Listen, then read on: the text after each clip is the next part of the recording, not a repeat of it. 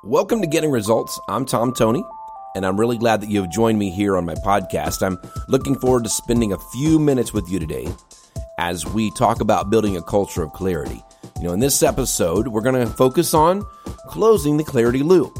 And I really believe that what you'll see is the true power of clarity here, and specifically the result of building a culture of clarity. Let me begin by clearly describing what it looks like in a strong culture of clarity, what this closing the loop looks like in a strong culture of clarity.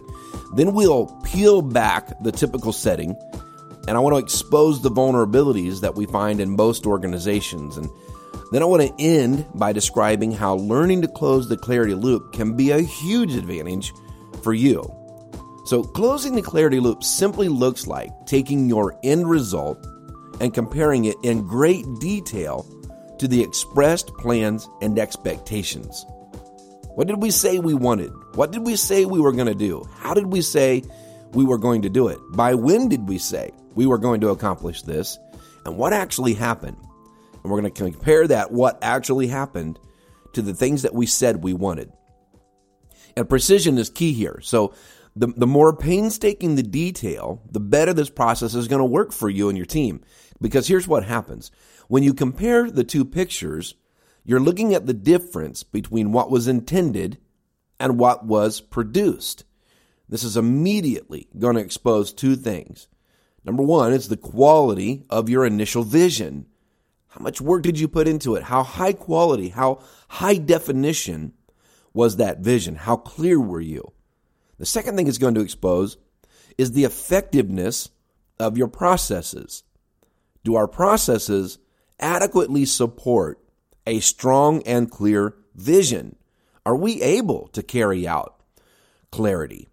You're going to begin to see that as you compare these two things. So if the two pictures are exact, then you know you were clear from the beginning and you were focused throughout the process. If these two things match, it's the only possible outcome is that there was clarity in the beginning and that there was focused intention and work throughout the process.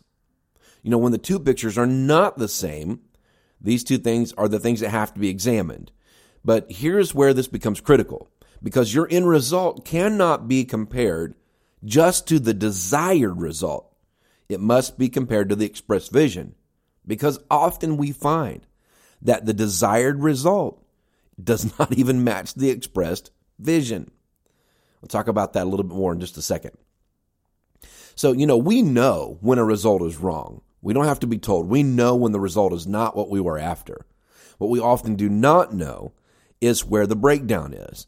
And there's a tendency to blame it on process, tasks, teams, people, deadlines, and so on. It's just as likely, though, that the breakdown was in the clarity process. And this is why it becomes so important to compare your end result to the expressed, underline that word, expressed picture, not just the desired picture. Closing that loop, closing that clarity loop, comparing the two pictures gives us such incredibly valuable data. It might also drive us to be even more committed to building a culture of clarity, because if we know that we're going to be held just as accountable for upfront clarity as we are for end results, then we're more likely to build a robust process from beginning to end. So close that loop. Get that loop closed up.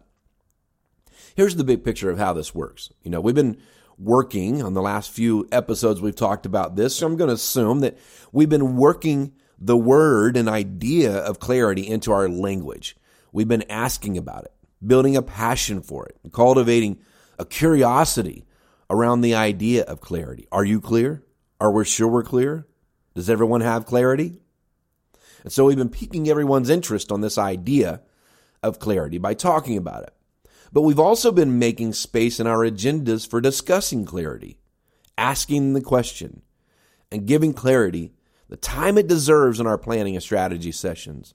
One of the techniques that we use in our organization in this part of our meeting process is that once everyone has given their updates, we allow everyone to give the update from their department. How are things going? We have a list of things we go through.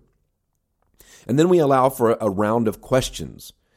And everyone writes their questions down as the individual is speaking. So when we do our round of questions, now you have time to ask your question. Does anyone have any questions for anyone that has given an update? And we go around the loop and we make time for those questions because that's where we're gaining clarity. Prior to the first task being completed, we've already invested significant time into building a clear picture of success and expectations. From this picture, we begin the work. And so this is kind of where we are in the clarity culture building process. And I talked a little bit about that in the last episode when we discussed making clarity matter. That at that point, we're inspecting the work consistently just to ensure that we're staying on track. All this seems like the normal processes put in place by every organization. But the difference is that most of the time, there are all kinds of assumptions being made about who's doing what, by when, and on and on, all those questions that we ask. We're not really clear about why are we doing this again? And this is because many organizations have not built the processes, and sometimes not the commitment for truly creating depth in their clarity culture. They often stop short of fully developing a clear picture for their teams. Goals become overly general in those situations, and evaluations are often less than thorough.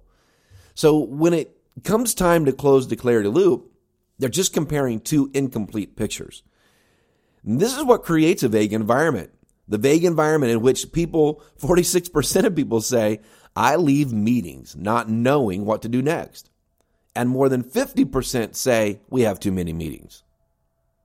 But implementing the close the clarity loop standard is going to add value. It will add value and purpose to both ends of the process. And you're going to be much more likely to care about putting in the effort and time to be clear in the beginning when you know the end result is going to be compared to the exact picture. You're going to be much more likely to care about getting the end result right when you know there will be no wiggle room in the final comparison. So close the clarity loop. Get clear, work clear, and compare clear. Again, I just want to express the importance of comparing your end result to the picture that you expressed. I know I've said that several times and it might sound like I'm just being redundant, but I'm doing it on purpose to be clear that the end result needs to be compared to what you said, what you documented. And so it emphasizes the clarity of documentation so that you have two pictures that were clear you can compare. And then the difference between the two can be mitigated. You can go to work deciding and defining and discovering where the mistakes were made if the pictures don't match. If they do, then that's awesome. Now you know that your systems are working. Just keep that going. Repeat that again and again. And I really do believe you're going to find this process effective. And if you'll stick with it, I'm confident you're going to get results. So I hope this has been helpful. There's this little tweak in how we go about comparing our end results, looking at our end results. It's not just something that we carry in our head as a desire. We know what we want. We know the picture of what we want, but it's documented. We've been clear about it. We put in the time to get clear about it. So when we come to compare that picture, we know what we're looking for. And it's going to allow us to be a little more investigative and a little more clear about what needs to be tweaked, depending on the quality of the result. So I'd love to hear how you're implementing these principles. I hope this has been helpful and what impact they're having on you. And you can let me know over on my website, tomtoney.com. And until next time, keep getting results.